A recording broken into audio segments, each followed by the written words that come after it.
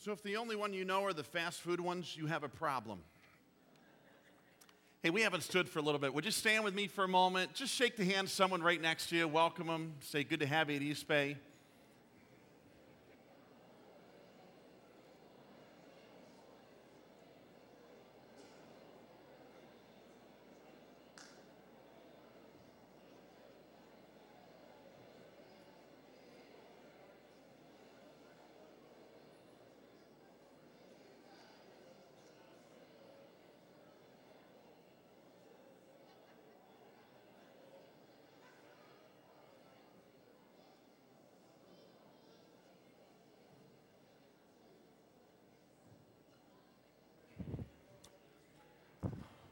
Hey, you can be seated. Slogans are a part of everyday life for the USA. You see them everywhere. You see, businesses, restaurants, products, politics. Everyone has a slogan of some sort, one way or another that kind of helps define them. Campaign slogans are not new. In fact, they've been traced back to the 1840 presidential campaign of William Henry Harrison. And I don't know if you can remember, we're going to do a little quiz of our own here this morning, different slogans that politicians have had over the years. So put on your big brain this morning. Let's think through a few of them. I'm going to give you some that I know you don't know. And if you know them, you are really old here today, okay? Like in 1844, James K. Polk, his campaign slogan, you ready for this one? It's riveting. Reannexation of Texas and reoccupation of Oregon. Henry Clay ran up against him, and here was his campaign slogan. Who is James K. Polk? But Polk won, so everyone knew who Polk was after that. Grover Cleveland, this was in the day that jingles were the big thing for slogans, and Grover Cleveland had this slogan jingle against James Blaine, and it was this: Blaine, Blaine, James G. Blaine, the continental liar from the state of Maine. I think this is where rap music came from. Could you hear it in there? And then James Blaine thought of his own. It says, this is terrible. Ma, ma, where's my pa? Gone to the White House, ha, ha, ha. Well, Grover Cleveland won that one. Anyways, that was really bad. Calvin Coolidge had the best name for a slogan. Keep cool with Coolidge. Isn't that just the best name for a slogan? Keep cool with Coolidge. Herbert Hoover, right around the time of the Great Depression, his slogan just inspired hope in the hearts of everyone in America at that time. It was this: a chicken in every pot and a car in every garage. That really wasn't good, was it? That wouldn't inspire, hey, folks, I want a chicken in every one of your pots. Let me tell you, it just doesn't make any sense here. But, hey, now we're going to get into some that you may know. Let's do a little quiz. I'll say the slogan. You see if you know the person. Sorry for all you born after 1992. Here we go. I like Ike. Eisenhower, yeah. Not just peanuts. Jimmy Carter, good. You guys are getting there. Are you better off than you were 4 years ago? Ronald Reagan. It's morning again in America. A little tricky one there. That's 4 years later, Ronald Reagan's return. Last one, I'll give you this one. You got to think hard on this one. Ross for boss. Yeah, some of you tried to forget that one, I'm sure. Yeah, oh no. So slogans historically came from Scottish descent, and it means a battle cry. And it has throughout the years kind of morphed to mean this. And if you want to grab your study guide with us, let's work through this together this morning. Slogan has come to mean a phrase expressing the aims, nature, or distinctives of an individual or an organization. The aims, nature, or distinctives of an individual or organization. Slogan is what you claim to be all about. Slogan, you're saying this is our identifying feature. Now, here at East Bay Calvary, we have a slogan mission statement. And I hope it's more than just what we say. But our mission statement slogan is more and better disciples.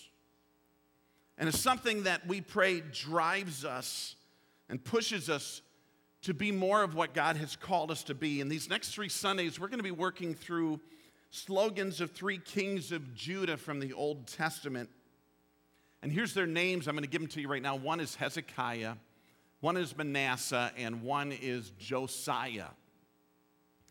And all of this right after we just got done with a 3-part series in Obadiah. Isn't that something? It may be a tough time to invite people to your church. Hey, what are you going to be studying?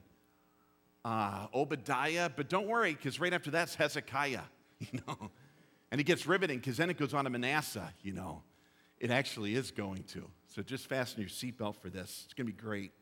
I'm going to give you a moment, if you would. Grab your copy of the Scriptures or your iPhone, iPad, iPod, whatever it may be. Look up 2 Kings 18.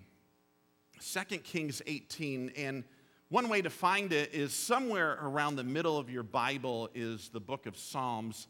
Take a left, if you would, at that point, about another halfway, and you're going to see, you'll be in the neighborhood of 1 Kings, 2 Kings, and we'll be in chapter 18 in your copy of the Scriptures here this morning. Here's a little bit of background to Hezekiah. So grab your sheet, just a few things you can write in that blank that we can know about Hezekiah, who was this king of Judah. Hezekiah was the 13th successor of King David. King David was probably the prime, most known and celebrated king in all of Israel. And at the time that King David was reigning, the nation of Israel was one. And what happened long before Hezekiah came on the throne is the nation of Israel divided into a northern kingdom called Israel and a southern kingdom called Judah.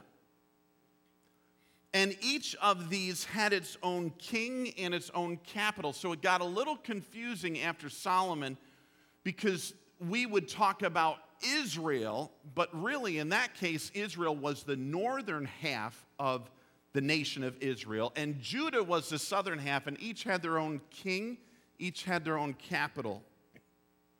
The capital of the northern kingdom of Israel was Samaria. The capital of the southern kingdom of Judah was Jerusalem, and that Jerusalem and Judah was where Hezekiah was reigning. Here's a couple other notes here for you. Hezekiah was born about 740 BC, and he took over the throne of Judah when he was only 25 years old. And he reigned for 29 years. A couple other things about Hezekiah. He was a part of holding off the Assyrian conquest of Judah. So Assyria was a powerhouse at that time and in that day. And folks, they were just pummeling nations. And they had come in and they did a number on the northern kingdom, which was Israel. And they were staring right down at the southern kingdom of Judah. And they had the crosshairs on them. They wanted to do something. And Hezekiah was known for holding off the Assyrian conquest. He also is known, and it was a part of the holding off of that, he built this tunnel. And interestingly enough, one way that people and nations would go about winning is, even if they couldn't infiltrate the country, they would surround it, they would cut off food and water supply. A genius. After a while, you're going you're going to starve these people out. They're going to give up. Or they won't have their water, and they're just going to give up. Well, Hezekiah was on the front side of this, and he decided he was going to build a tunnel. It was over 577 yards long. It was in a mountain about 150 feet from the surface. And it came from springs that were outside of Jerusalem, and it brought water all the way snaking into Jerusalem and ending at the Pool of Siloam. It's called the Siloam Tunnel. I've got a couple slides on this. It'd be interesting for us to be able to visualize what this looked like. You can see the line of where the water came in from outside the city. It certainly wasn't a direct line, and a lot of it was adjusted by the contour that they were dealing with in the rock. And the next one will give you a really neat picture. This is what it was like inside the tunnel. In fact, it's still open, and many people go through it now. Here's the cool story. So these guys, with no power equipment in any way, but with picks and shovels and horses and carts, they were just wailing on this solid rock in this mountain day after day after day. It's believed it could have taken up to 4 years to build this tunnel. And one started at the north end, one started at the south end, and they both were working their way through and snaking as best as they can. And then finally the day came. And they were about 5 feet away from each other, and they could begin to hear the on the rock on the other side. And then a crack opened up. And here's what they wrote. This is really cool. This is, if you go into the tunnel, there is inscription in Old Aramaic, and this is what it says. This is the story of the boring through. While the tunnelers lifted the pickaxe, each toward his fellow, in other words, one on the north and one on the south, they were doing that. And while 3 cubits remained yet to be bored through, that's about 4.5 feet, there was heard the voice of a man calling his fellow, for there was a split or a crack in the rock on the right hand. And when the tunnel was driven through, the tunnelers hewed the rock, each man toward his fellow, pickaxe against pickaxe, and the water flowed from the spring toward the reservoir for 1,200 cubits, or 1,800 feet. Over 580 yards was this tunnel. And the height of the rock above the head of the tunnelers was 100 cubits, or 150 feet. And that inscription remains in that tunnel to this day. It's quite an accomplishment. Let me just level with us here, because probably not many of us are familiar with Hezekiah. His slogan was not beat Assyria. His slogan was not build a tunnel. I'm going to give you his life slogan in just a moment. At this point in time, Israel and Judah severely violated the first commandment. Let me teach you the first commandment. Everyone hold your finger up like this little light of mine. It's really simple to remember. The first commandment is there is one God. And that one will help you remember. There's one God. And it mentions that we shall have no other gods before us. You can put your finger down. There's only one God. You shall have no other gods before you. And at this stage in the game, Judah and Israel were so off in left field, gang.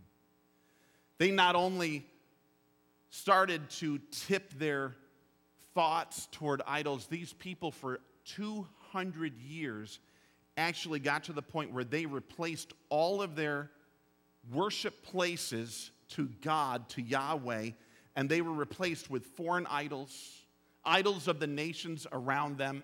There were pits where they not only burned incense, but they would even sacrifice their own children to various gods of the nations around them. These people were way off. and all of their thought, their poles, their figures, their altars, their statues, all of it eclipsed God, the very God that got them to the point where they were. This is the state of Israel. This is the climate that Hezekiah came into, where at the age of 25, he took the throne of Judah. And here's what happened. In 2 Kings chapter 18, I want to read verses 1 through 8. Is it a little warm in here? Okay. One more stand. That way you don't fall asleep on me. Look at these words here, and we're going to read verses, I'm going to read verses 1 through 8 of 2 Kings chapter 18. This is how it reads. In the 3rd year of Hoshea, son of Elah, king of Israel, Hezekiah, son of Ahaz, king of Judah, began to reign.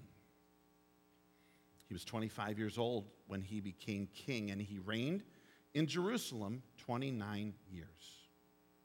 His mother's name was Abijah, daughter of Zechariah, and he did what was right in the eyes of the Lord, just as his father David had done. He removed the high places. He smashed the sacred stones and cut down the Asherah poles. He broke into pieces the bronze snake Moses had made, for up to that time the Israelites had been burning incense to it. It was called Nehushtan.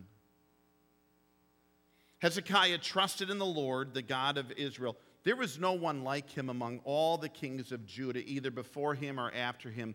He held fast to the Lord and did not stop following him. He kept the commands the Lord had given Moses, and the Lord was with him. He was successful in whatever he undertook. He rebelled against the king of Assyria and did not serve him.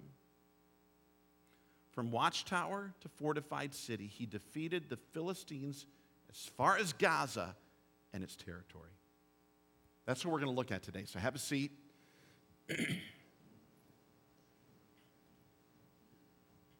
Hezekiah had a life slogan.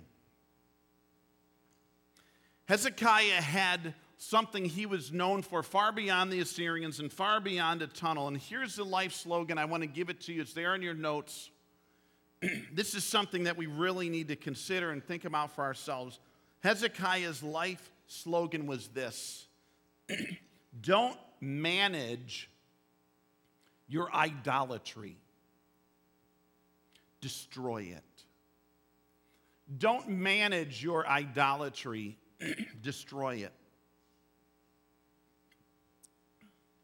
To manage something would be to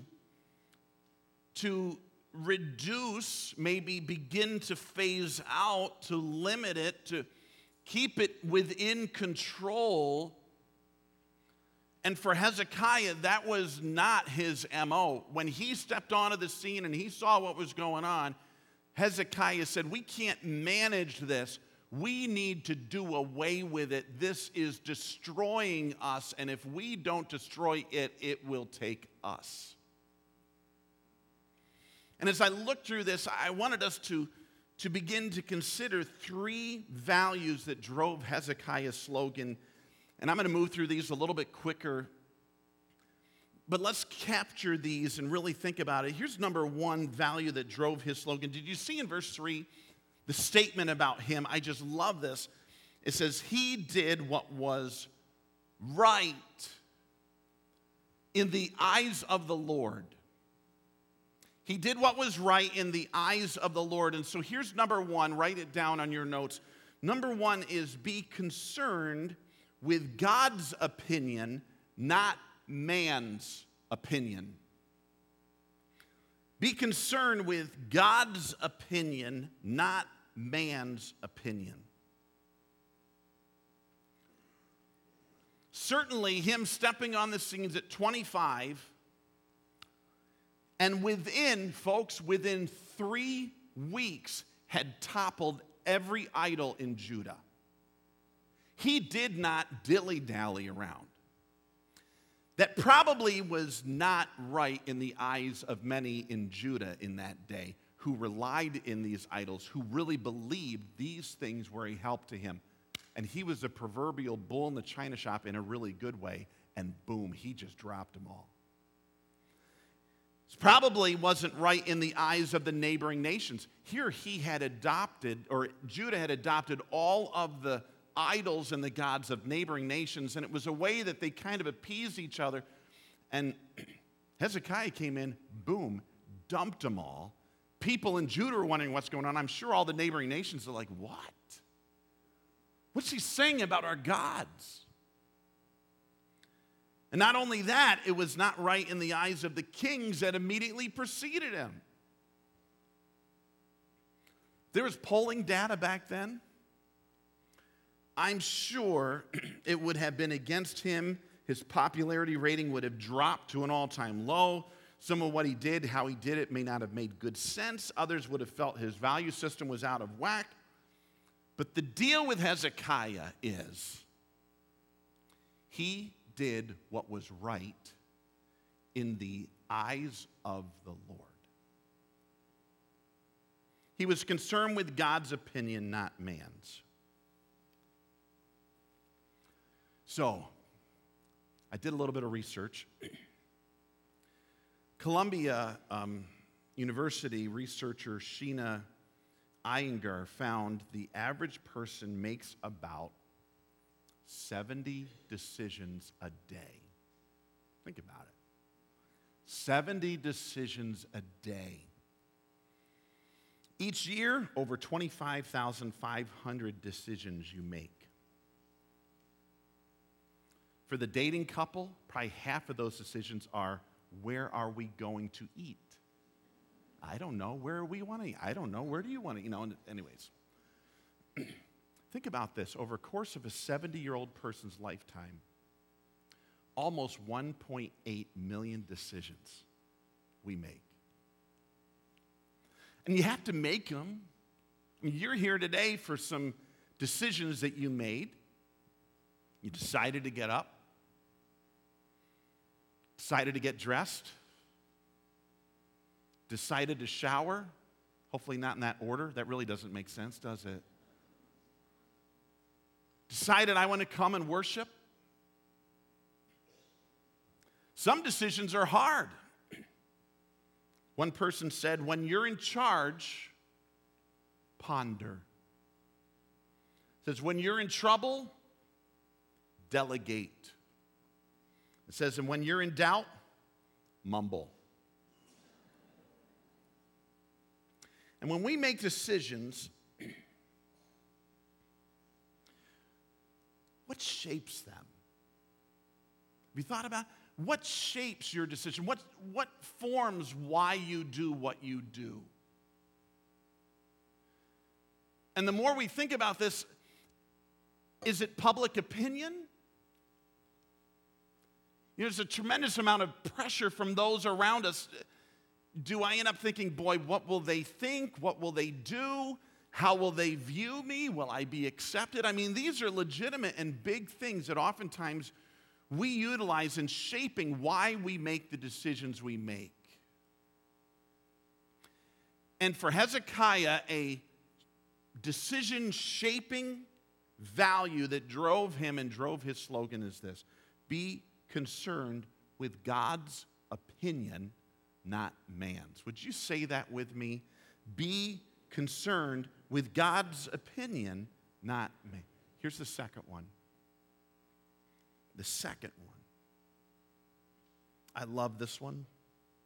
I learned this one at a young age, and I'm still learning it at an older age. Here's the second value that drove Hezekiah's slogan. You can't talk your way out of something you behaved yourself into. You can't talk your way out of something you behaved yourself into. And wives, no looking at your husbands right now. But you know, when we behave, talk is cheap. Promises, nice, but we want to see performance. When Hezekiah stepped on the scene, here's what happened. he didn't give promises, and he didn't just make statements. He did some things. In fact, look at verse 4. Look at these verbs. He removed the high places. He smashed the sacred stones, cut down the Asherah poles, broke into pieces the bronze snake that Moses had held up. He had made it. And that was even God told him to make it. And so here for these 200 years, all of the mass of idols that had developed, and Hezekiah realized, we just can't talk our way out of it. Let's not just get together in the temple and say, you know what, we should do away with idol worship, and let's talk about that. It was action.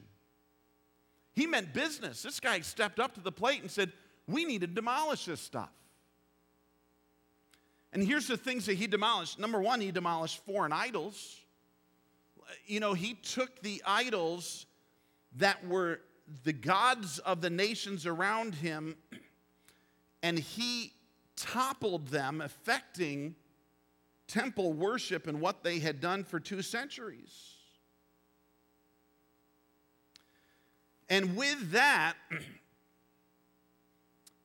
within this first 3 weeks of his reign, temple service was restored and the idols were gone, and he got the priest up and going again in this temple worship, and they were turning this thing around.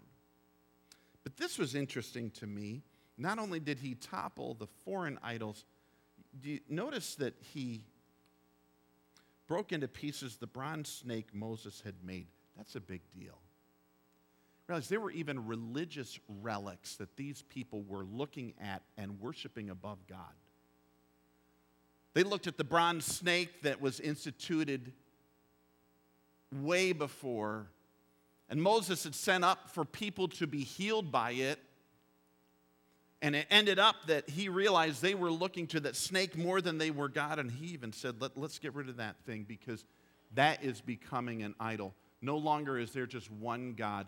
He realized, no, this bronze snake was becoming a god. And even the religious tradition had to eclipse God, and he got rid of it. For Judah, idols were pagan. Idols were religious. And you notice idols don't even have to be bad. They can be good. They just need to take God's place to be an idol. So let's think about it. What would be an idol for us? So I've got a little acrostic there. You see that? IDOLS. What would be an idol for us? So here we go. Let's fill these in. I want us to think about idols being items. They can be items. They can be what we own or what we possess. We've all heard the thought how we don't want to possess too much, and oftentimes our possessions possess us. Idols can be items. Here's D. They can be duties. Our jobs, our responsibilities, our role, our status, all of these things, duties can be something that ultimately can rise and they become an idol. We're run by them, we're motivated by them, and oftentimes they can even eclipse God. Here's the O. I don't know if you have a guess what the O is. Others. Idols can be people. Now, once again, remember, idols don't all have to be bad. God made us for relationship. God made us for connection. But like everything else, a good thing can become a God thing if others take priority over God, if our decision making is formed by others rather than God. And so others can be idols. Here's the L, longings. Longings, when hopes, when aims, when goals become our main focus. When we have an agenda and a desire, and I've got to do this, and we're so driven by that, and other things, even our priorities with God, go to the back burner. That's when longings can become idols. And here's the S, self. Self, our successes, our achievements can become idols. Even our sufferings, if our whole identity is wrapped up in the woe was me, that can become an idol. I want to clear up a misconception about idolatry. Some people think, the only idol I have is in this one area of my life. Let's say it's in duties. And in our duties, we say, you know what, I know, I really do put my job, I put my status above God, and there's plenty of times I end up saying, I just have to do this. I know God's going to take a back seat, but I just need to do this, and so we end up putting our duties above God. And I want to show you, oftentimes we compartmentalize our idolatry, and we say, you know what, that's the one area I think it affects me. But like this container of water, idolatry doesn't just fit in one compartment, and it doesn't affect the others. If we allow one part of our life to be captured where God is eclipsed in it, it doesn't just stay there. So what I have here is a little bit of food coloring, and we don't need a whole lot. This really isn't going to be much in comparison with the whole rest of this container. But you put it in, and instantly it begins to taint all the rest of the water. I know some of you in the back are saying, I can't see it. This is just another perk, friends, to sitting up close in one of our services. And these seats are no more expensive than the ones back there.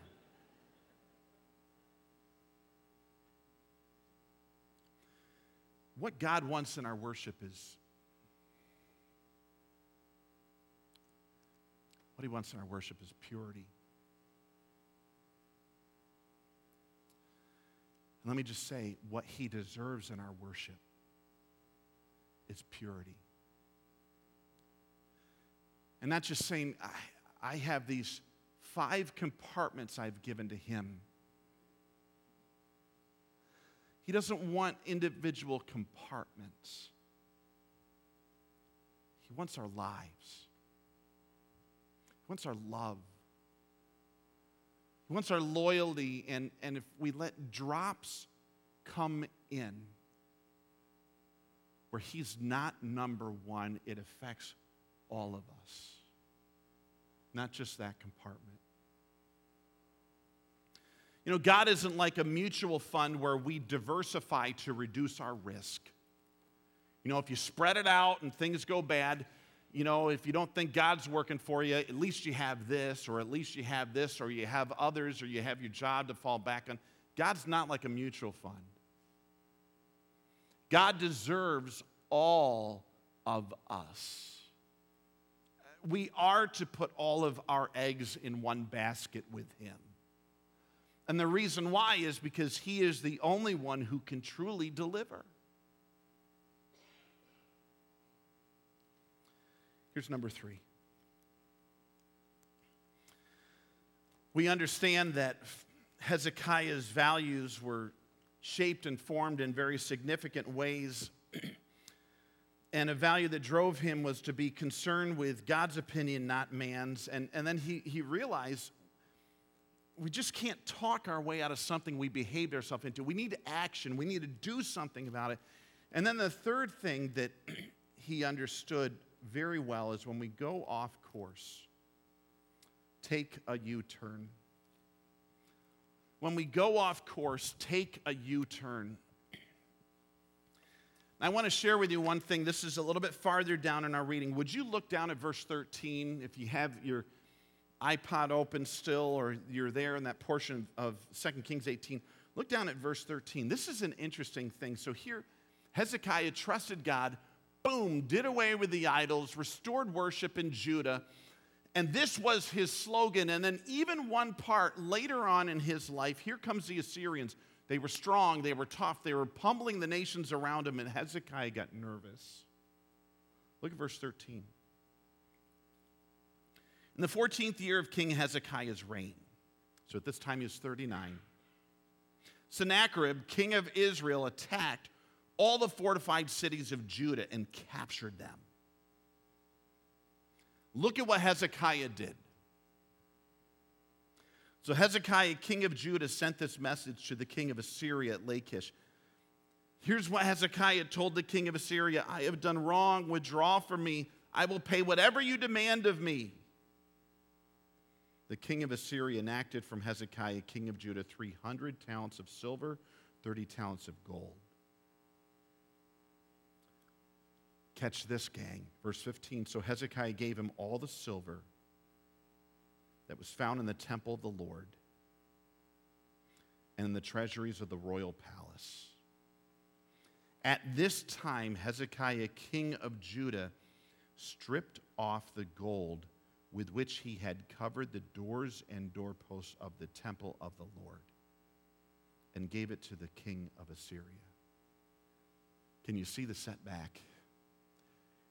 Come on, man. Like Hezekiah, you were doing so well, man. You stood for the Lord. You turned all of worship around, and then Assyria starts to set in, and he's like, panic, Sennacherib, here you go. Here's the gold from the temple. Strip it off the doors. Let's just take everything from our worship stuff, and let's just give it to him to appease him because we don't want to be taken over. And Hezekiah took a way bad turn right here. He got off course. And then something happened. Sennacherib sure took that, but then he was going to pummel Judah anyways. And look at his words. I want you to pop down. Look at verse 29. The words of Sennacherib, king of Assyria, went out to all in Judah, and here's the quotation. This is what the king says. Do not let Hezekiah deceive you. He can't deliver you from my hand. Do not let Hezekiah persuade you to trust in the Lord when he says the Lord will surely deliver us. The city will not be given into the hand of the king of Assyria. Look down at verse 32.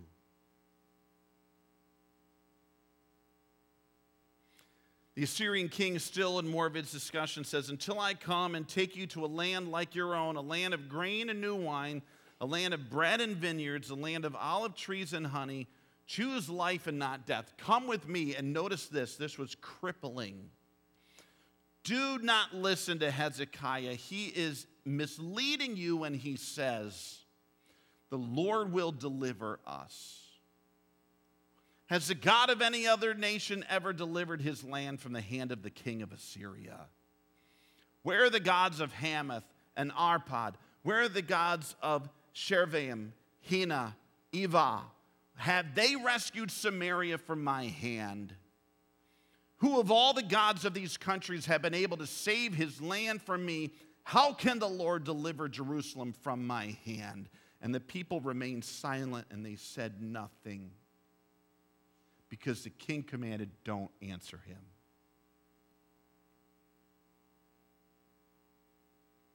Look at verse 1 of chapter 19. When King Hezekiah heard this, he tore his clothes. And he put on sackcloth and he went into the temple of the Lord.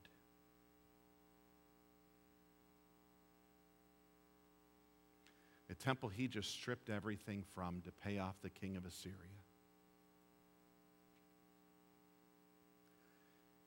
And it was a time of turnaround for him. He trusted God at one point, and then he said, you know what? I'm trusting my own idea. Let's pay off the king. And then when the king said, no one can stop me from taking over your land. No other God has, and your God's no different. I'm coming in. And Hezekiah came to a point of repentance, and he broke down.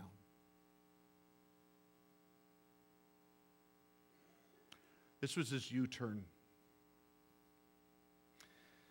And I have to move along through this a little bit more.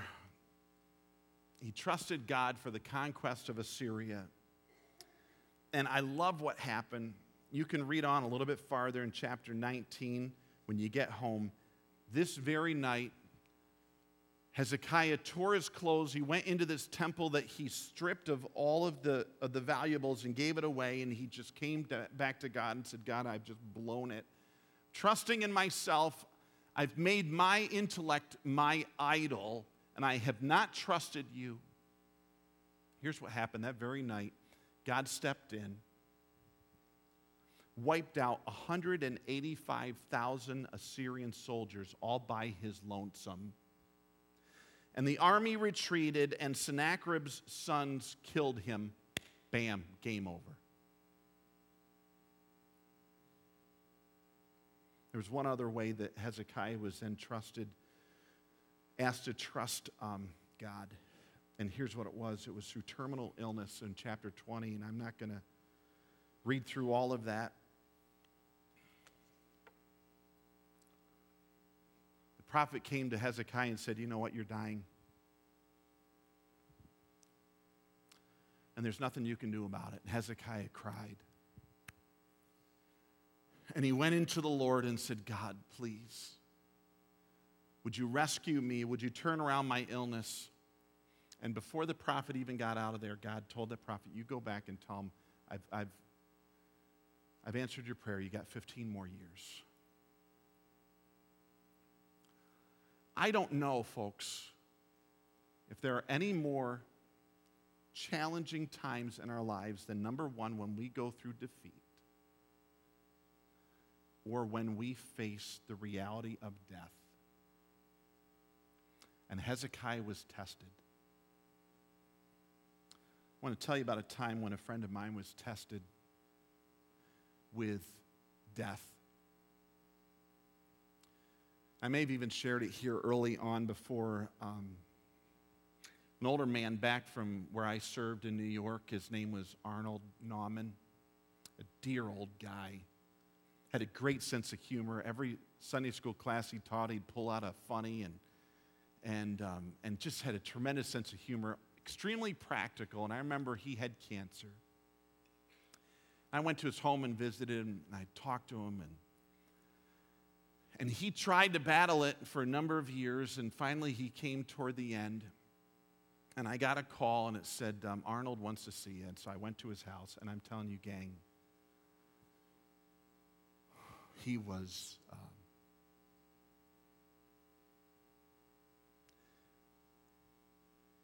skeletal. All the strength was gone from him.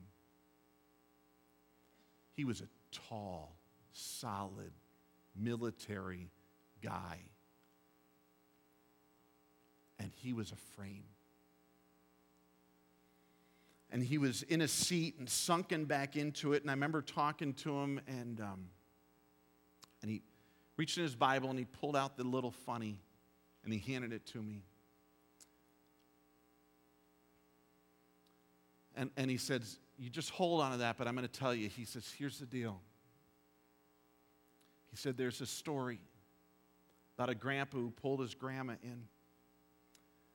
And he told her, he said, honey, one day Grandpa's not going to be here. He's going to be in heaven. And she says, I don't understand. Will your body be here? And he said, yes. But you'll still be in heaven? He said, yes. She says, I don't understand it. And so he reached over and he grabbed this walnut and he cracked it. And he opened it up. And he said, here, this is like Grandpa. He says, this outer shell, that's my body. And that's going to stay here. But he said the real tasty part is on the inside. And that ends up going up to heaven. He says, honey, do you understand? She's shaking her head, and he says, so what did you learn? And she says, well, I learned that Grandpa's a nut.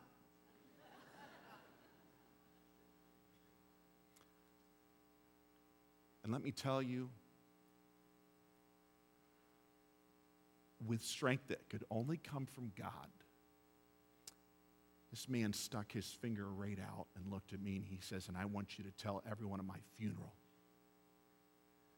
I don't need that body anymore.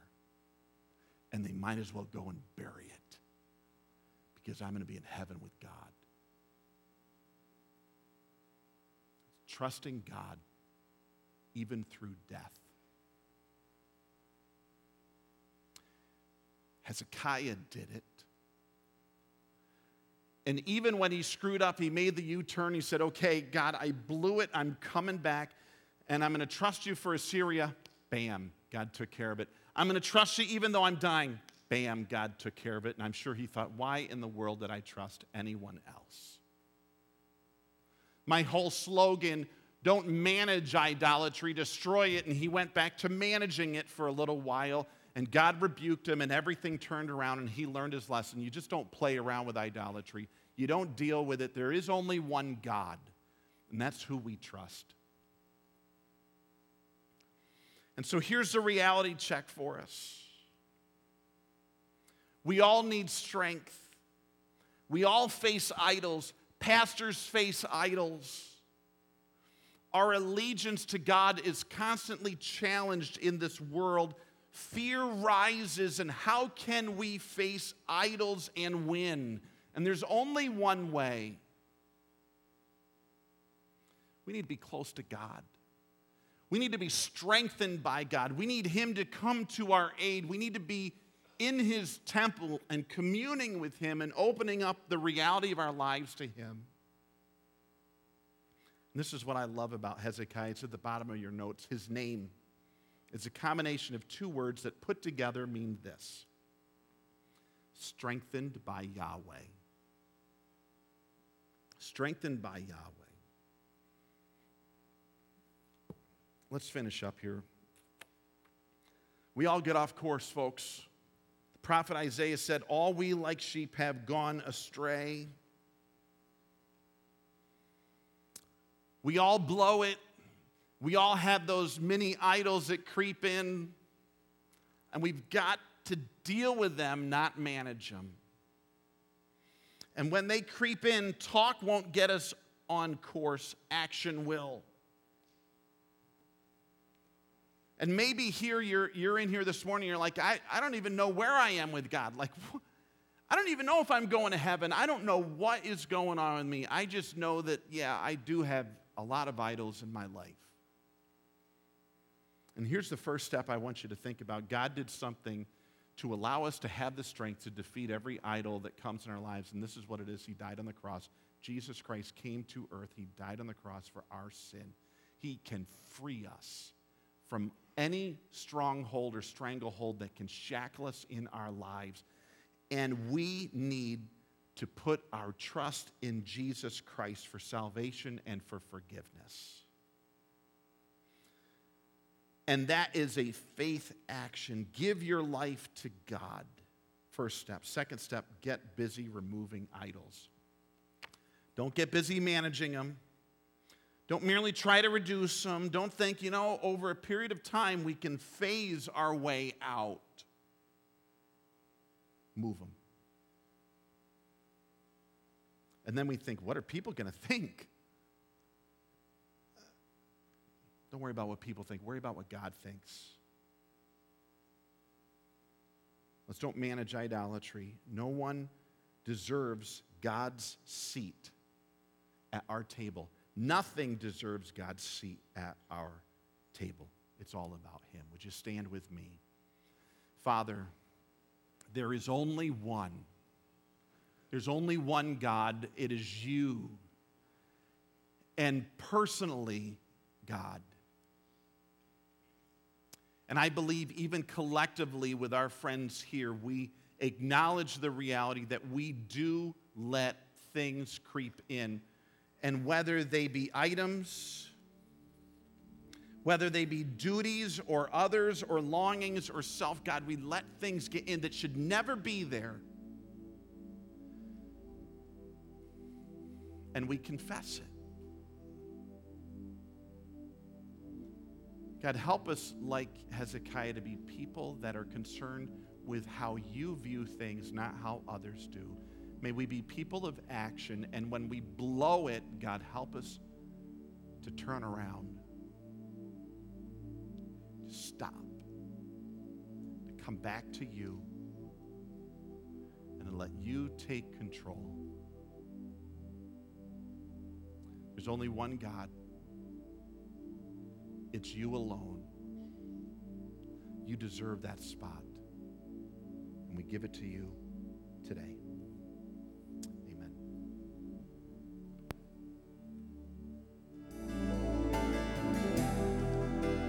So what's your life slogan? You may say, I don't have one. I really don't. It's kind of true. Maybe you don't have a stated slogan. But the truth is, you don't need a stated slogan for people to know what you're all about. Your life slogan is what your priorities are, what your actions are, what you spend your money on, what you do with your spare time, who you orbit around. Your life slogan is what they say at your funeral. And for Hezekiah, his slogan was, don't manage idolatry. Destroy it. Pick an idol this week. Let's do a little crushing this week of some things that take the place of God and keep him at number one. Amen? Amen. Hey, God bless your week. God bless your ministry and the lives of other people. We will see you next Sunday morning for worship. Have a great week.